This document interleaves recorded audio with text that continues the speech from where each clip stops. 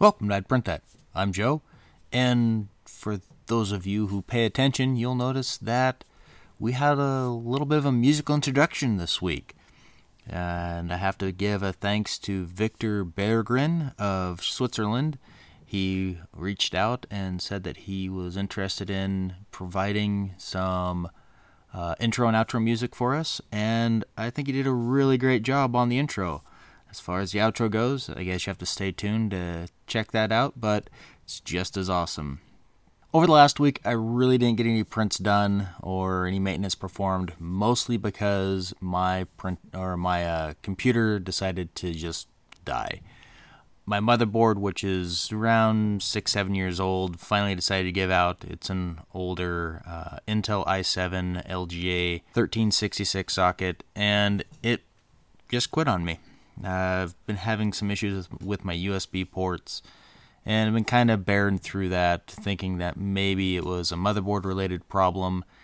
And here, Tuesday evening, my computer froze up after playing some Dead by Daylight, and on a reboot, it gave me a blue screen and told me that the boot device is inaccessible. After doing some troubleshooting and trying to get things working again, the machine won't even post now. So I have an EVGA motherboard, and I just get an error code FF on the board, which is what it comes up with when you first start it. I've tried clearing BIOS settings, doing all kinds of other things, and it just doesn't seem to work. So I will be ordering a new motherboard, processor, RAM, power supply, and heatsink, and should hopefully get that up and running by the middle to the end of next week. So hopefully by next podcast I'll have a fully functional computer again, and we'll be back at dodging killers and printing files like I was normally. Besides that, just another reminder, this would be this would be the last week that you could get the print of the month, the Cthulhu pendant. For those who decide to go out to Patreon and pledge $5, we will send you one here next week. I will go ahead and announce the new print of the week. So for those lucky people, if they want that print of the month, they can go ahead and pledge $5 and receive it. So over the last month, we have been going through printer issues and how to resolve them. This week, we're going to kind of continue along that same line and go over understanding the tolerance of your 3D printer. Now, when I say tolerance, I don't necessarily mean like pieces fitting together, though that does equate into this. It's more of understanding the limitations of your printer. Knowing what the limitations of your printer are and how they influence the design and production of your 3D printed parts will go a long way towards producing products with the highest quality possible. Most users of FDM printers understand that the resolution of printed items are typically 100 microns or more. There are even some manufacturers claiming their printers can do resolutions of 50 microns. Resolution is just one criteria that is used to determine the quality and value of a 3D printer. Make Magazine holds an annual digital fabrication shootout each year to assess the quality of 3D printers at different price points.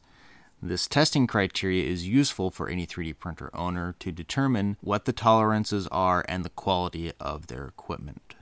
The tests they do check precision, accuracy, and finish to the machine's overall capability. When testing your 3D printer, there are 9 factors that you need to consider. Those factors are dimensional accuracy, horizontal surface finish, vertical surface finish, overhangs, retraction performance, bridging, negative space tolerance, Z-wobble, and support material. Now I'll take a moment and we'll go over each one of these with some details and methods of remedying problems in order to come up with the highest quality models possible when you do your prints. We'll start with dimensional accuracy. Dimensional accuracy is being able to print an item with the same dimensions of the original part or design. It is often problematic with the part of the model that is next to the bed. Issues with bed heat may cause warping, and in addition, most slicers print the base layer with an extrusion rate greater than 100% in order to ensure that the part sticks properly. This practice can result in a wider initial layer and results in dimensions greater than expected. Many users attempt to fix this by utilizing a raft before printing the first layer of the actual print. You should also consider the implications of infill on the completed part. Choosing to use 100% infill may cause the material to overlap or extend the finished part past its desired dimensions when cooled. There can also be warping during cooling. Most experienced users will use an infill setting at 85% for a quality maximum infill. And finally, you should also be aware that the layer height set for the z-axis has a direct correlation to dimensional accuracy on the z-direction.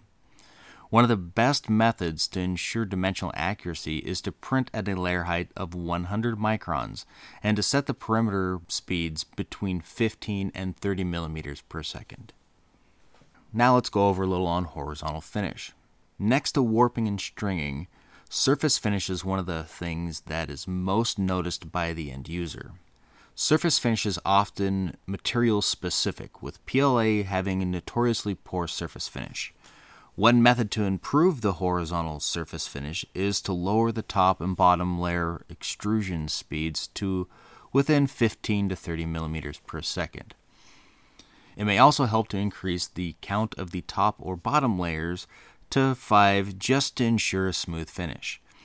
In addition, you can use post-processing to improve surface finishes. Materials such as ABS are easily sanded and sealed, and a glossy finish may be produced through an acetone vapor smoothing process, which we have mentioned in the past. Most 3D printed parts as part of a finished product have gone through some sort of post-processing.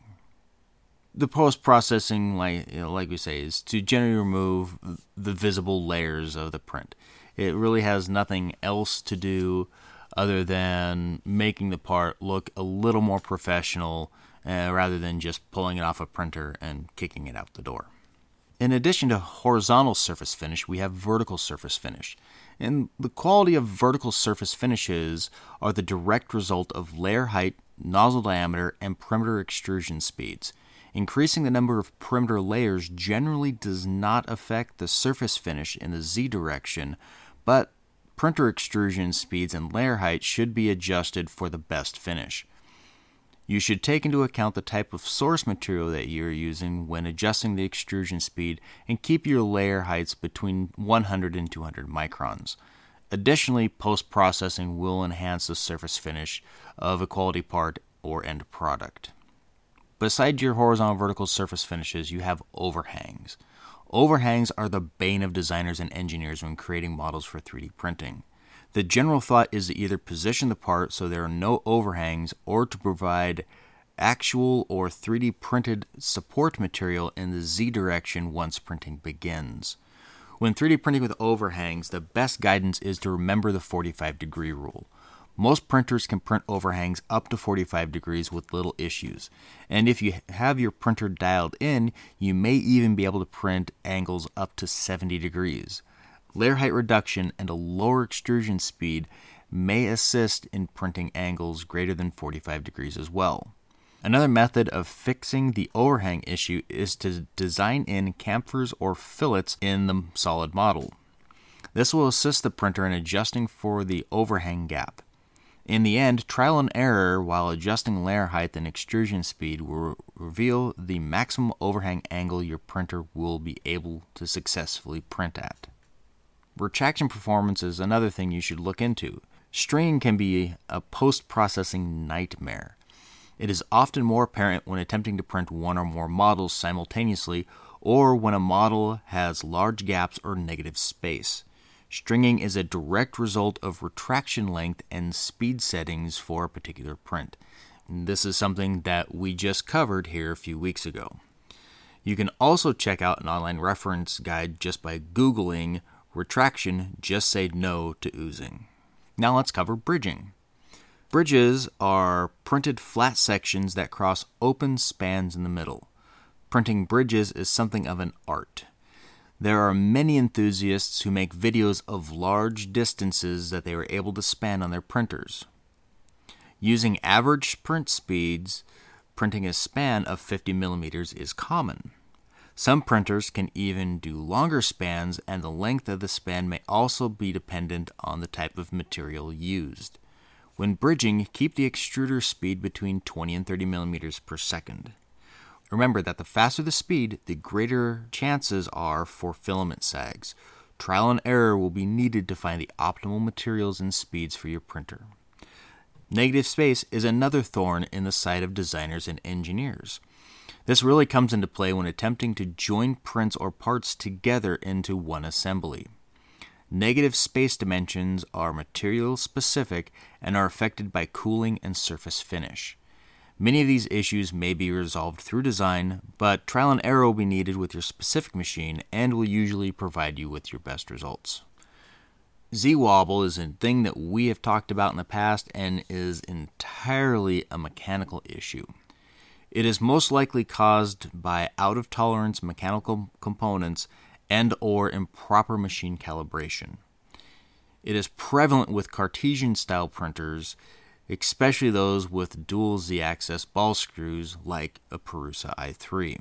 Your cantilever stiffness also plays into the wobble phenomena, as Cartesian printers have a lot of play in the print carriage itself. In order to take care of this issue, make sure that your machine is level and calibrated correctly. Some components do wear over time, so make sure that all screws, ball screws, bearings, and bearing rods are maintained, lubricated, and in good condition. If there has been some wear, you may want to replace those components. If you hear any grinding sounds or anything that you could attribute to friction, be sure to check the components and bed leveling process.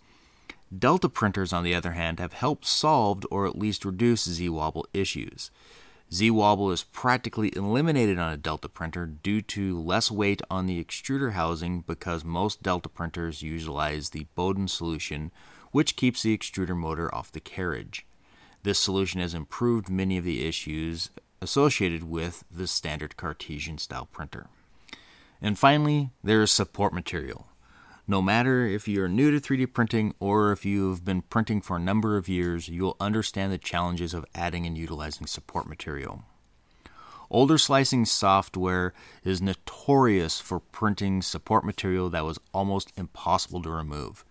Today's controllers provide a support solution that is much easier to remove and often places air gaps between the actual part and the material forming the supports. You should utilize the 10% infill setting of line patterns at 2.5 millimeter intervals when generating supports. You can also include a raft with the supports to ensure that the support material sticks to the print bed. An air gap of 0.3 millimeters is normally the default, but you may want to adjust this setting on an as-needed basis. You should feel free to increase the infill settings and decrease the intervals should you need more support throughout the model. The goal of support is to provide enough material that all facets of the model may be printed, yet still be easily removed once the print is finished. Users with dual extruders can even use support material like HIPS or PVA in one of the two extruders while printing.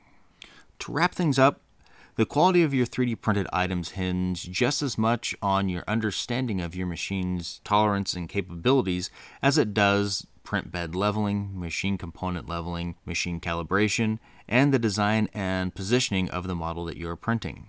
I will post a link to some of the test print models. That way you can print those out to ensure that you know what your machine's capabilities are and what settings may need to be adjusted. It's always good to keep in mind that you need to be patient because it will take some time to get your printer dialed in fully. A printer that has been dialed in can be capable of producing truly amazing products that anyone can enjoy. And I can attest to this because I have printed some very fascinating things and they look amazing even without any type of post-processing. I'm still working on trying to get a picture of Pug with his pug, and I will go ahead and post that when I get that. I have found somebody to actually help out a little bit with the social media side of things. I've been distracted by work, and it has been lagging. However, as of the release of this, our YouTube channel should be up to speed, or at least it will be within a couple of days. So by next podcast, it will have a simultaneous release across YouTube, SoundCloud, and iTunes. That is pretty exciting. It has taken a few months to get up to date, but we're now to that point where those YouTube listeners out there will be able to do a full binge on 33, 34 episodes and not even be able to have to wait more than the standard 1 week before they get a new episode. So moving on into some news, a company called Scandy and PMD are going to collaborate to bring professional quality 3D scanning to Android phones. New Orleans-based company Scandy has been working towards making 3D scanning more accessible to the general public in its integrating with smartphones, tablets, and other platforms. In October 2015, the company launched a Kickstarter for the Scandy Sphere, a system that transformed panoramic pictures taken on a smartphone into 3D printable models. At this year's New York Tech Crunch, Scandy revealed that the new API for their 3D scanning and 360-degree panoramic capture platform, which has given users the ability to generate their own 3D content directly from their smartphone. The 3D printing company is now partnering with PDM Technologies, a leader in time-of-flight 3D sensors, to unveil Scandy Pro for the Android platform built with Scandy Core. With a consumer-grade smartphone and an attached PDM Technologies Pico Flex time-in-flight 3D sensor, Scandy Pro will enable Android users to create detailed 3D scans of objects in real time, offering the same level of quality as professional scanning equipment. According to Scandy, their Scandy Pro app is capable of capturing as small as 0.3 millimeters with a 0.25 meter bounding box, and 36 millimeters with a bounding box of 3 meters in size, while users can also utilize the app's on-device editing for quick cropping, resizing, and more. Android users interested in the new Scandy Pro platform can sign up to be a beta tester. A link will be posted on the I'd Print That blog. I have myself signed up for the beta, and I'm looking forward to getting it. I have not heard anything yet, though I expect to hopefully hear something within the next week. So moving on, people who worry about technology often easily overlook all the amazing faith in humanity restoring tasks humans can now carry out thanks to state-of-the-art tech. A Polish company, In Utero 3D, has a mission to provide 3D printed bas-relief images to blind parents-to-be who cannot otherwise see ultrasound images during a mother's pregnancy. Called Waiting Without Barriers, the program provides 3D printed ultrasounds to blind parents for only a materials cost of $1 or €1. In Poland, parents receive the physical bas-relief model, while parents overseas receive a 3D model file that is ready for printing. In Utero 3D does not manipulate the ultrasound images in any way and is a true three-dimensional representation of the baby as it appears in a mother's womb, complete with spatial relation and real dimensions. This is absolutely amazing, and I believe this is probably one of the coolest things that I have seen 3D printing used for. I understand that it is, we've covered many things in the past on how it's saved lives of toddlers and has helped with all kinds of other medical advances and medical procedures. But I, for one, like how 3D printing is being used to help people with disabilities, especially in ways that are as amazing as this. Well, I don't have kids, I've known many people who have, and this would have just knocked their socks completely off. Most parents understand that being able to see the ultrasound of your unborn child is one of the absolute coolest things in the world, and being able to see a 3D representation of that image just would make things better. It's no secret that I am a Star Wars fan. I generally mention it at least once a podcast. And Tested editor Norm Chan and movie effect artist Sean Charlesworth recently worked together using Formlabs Form 2 3D printer to create a Star Wars lightsaber kit inspired by the dark side of the Force. The design files are available for download from Pinshape and will be linked from our blog. It is a sight to behold, and as I have built my own lightsaber, I can only imagine trying to make it look more realistic by adding 3D printed components like they have in this kit. While obviously you couldn't stuff electronics into this, it is a great cutaway to show what a lightsaber could potentially look like on the inside. The last 3D printed thing that I want to cover deals with computers, actually. If you're like me, then you love the flexibility of building your PC. Whatever your reason is for building a PC, ASUS is now allowing you to use 3D printing to print the components that you need.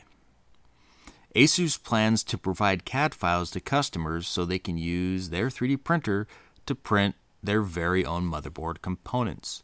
Now, keep in mind that the printing is more for aesthetics reasons rather than anything else. The idea behind it is that customers will be able to create a personalized look for their motherboard or print other components in a particular color. You should be able to create customized fan mounts or GPU stabilizing brackets, and this is a cool feature and one that will probably catch on quickly as the world of 3D printing gets more and more popular by the minute. This was one reason why I decided to get an ASUS motherboard. I'm really looking at giving this a try and seeing what it's like and seeing if it's really worth the hype around it. I know I saw this here a few months back, and I've been kind of looking at it, and with my motherboard failing, this allows me to give it a shot. Now, this could be good or bad, who knows, but I do look forward to really creating a customized look for my PC. I've been big into PC modding. My first modified PC I built in about 2001. I got an aluminum Lian Li case. I put a window in it and a big 120 millimeter fan in the top of it, and cold cathode black lighting, and painted the fans in UV reactive coloring, and just really went all out with the machine. And this was at a time when you couldn't just buy moddable parts off the shelf. Cases didn't come with fans or with windows and stuff built into them. This all had to be done by hand, and if you messed up, it could cost you a lot of money. Now it's easy to modify your computer to meet your needs, though the premise is still the same. And by introducing 3D printing into this, it kind of brings it to that next level.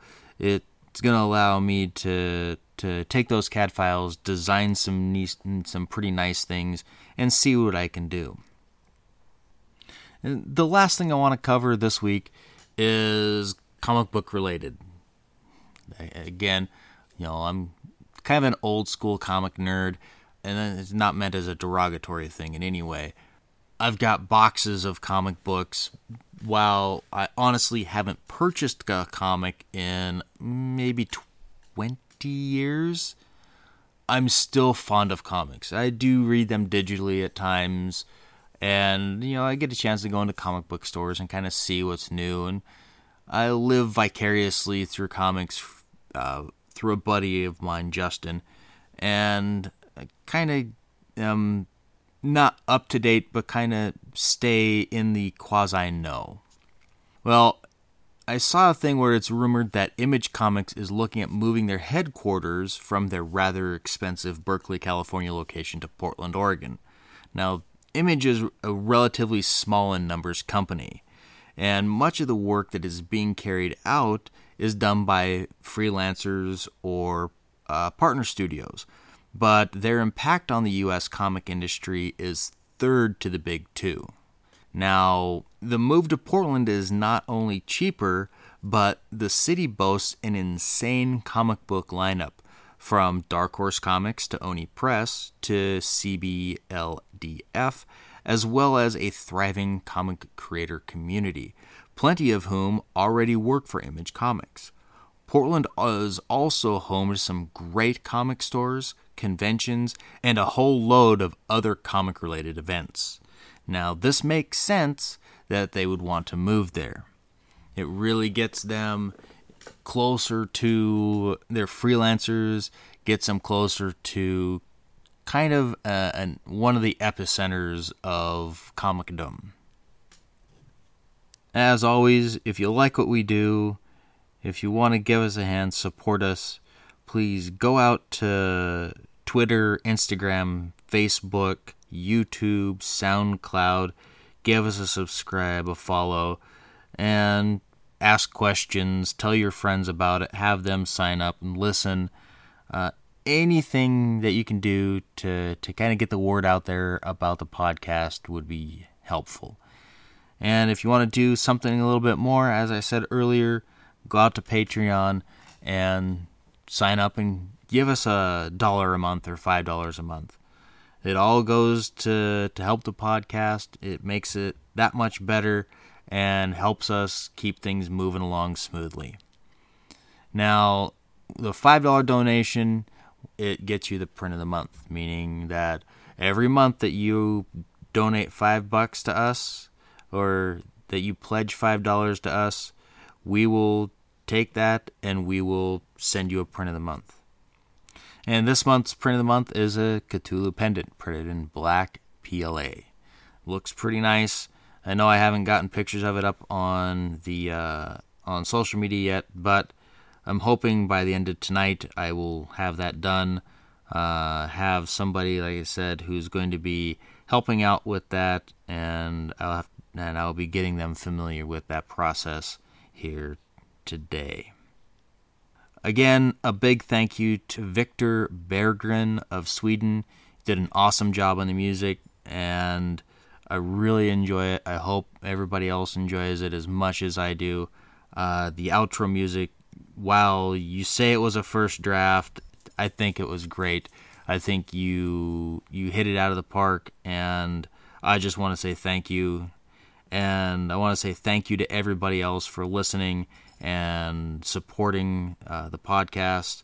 It just makes me happy that people enjoy what we're trying to do here. Besides that, I think I've babbled enough for this week. I am Joe, and remember, if you can imagine it, you can print it.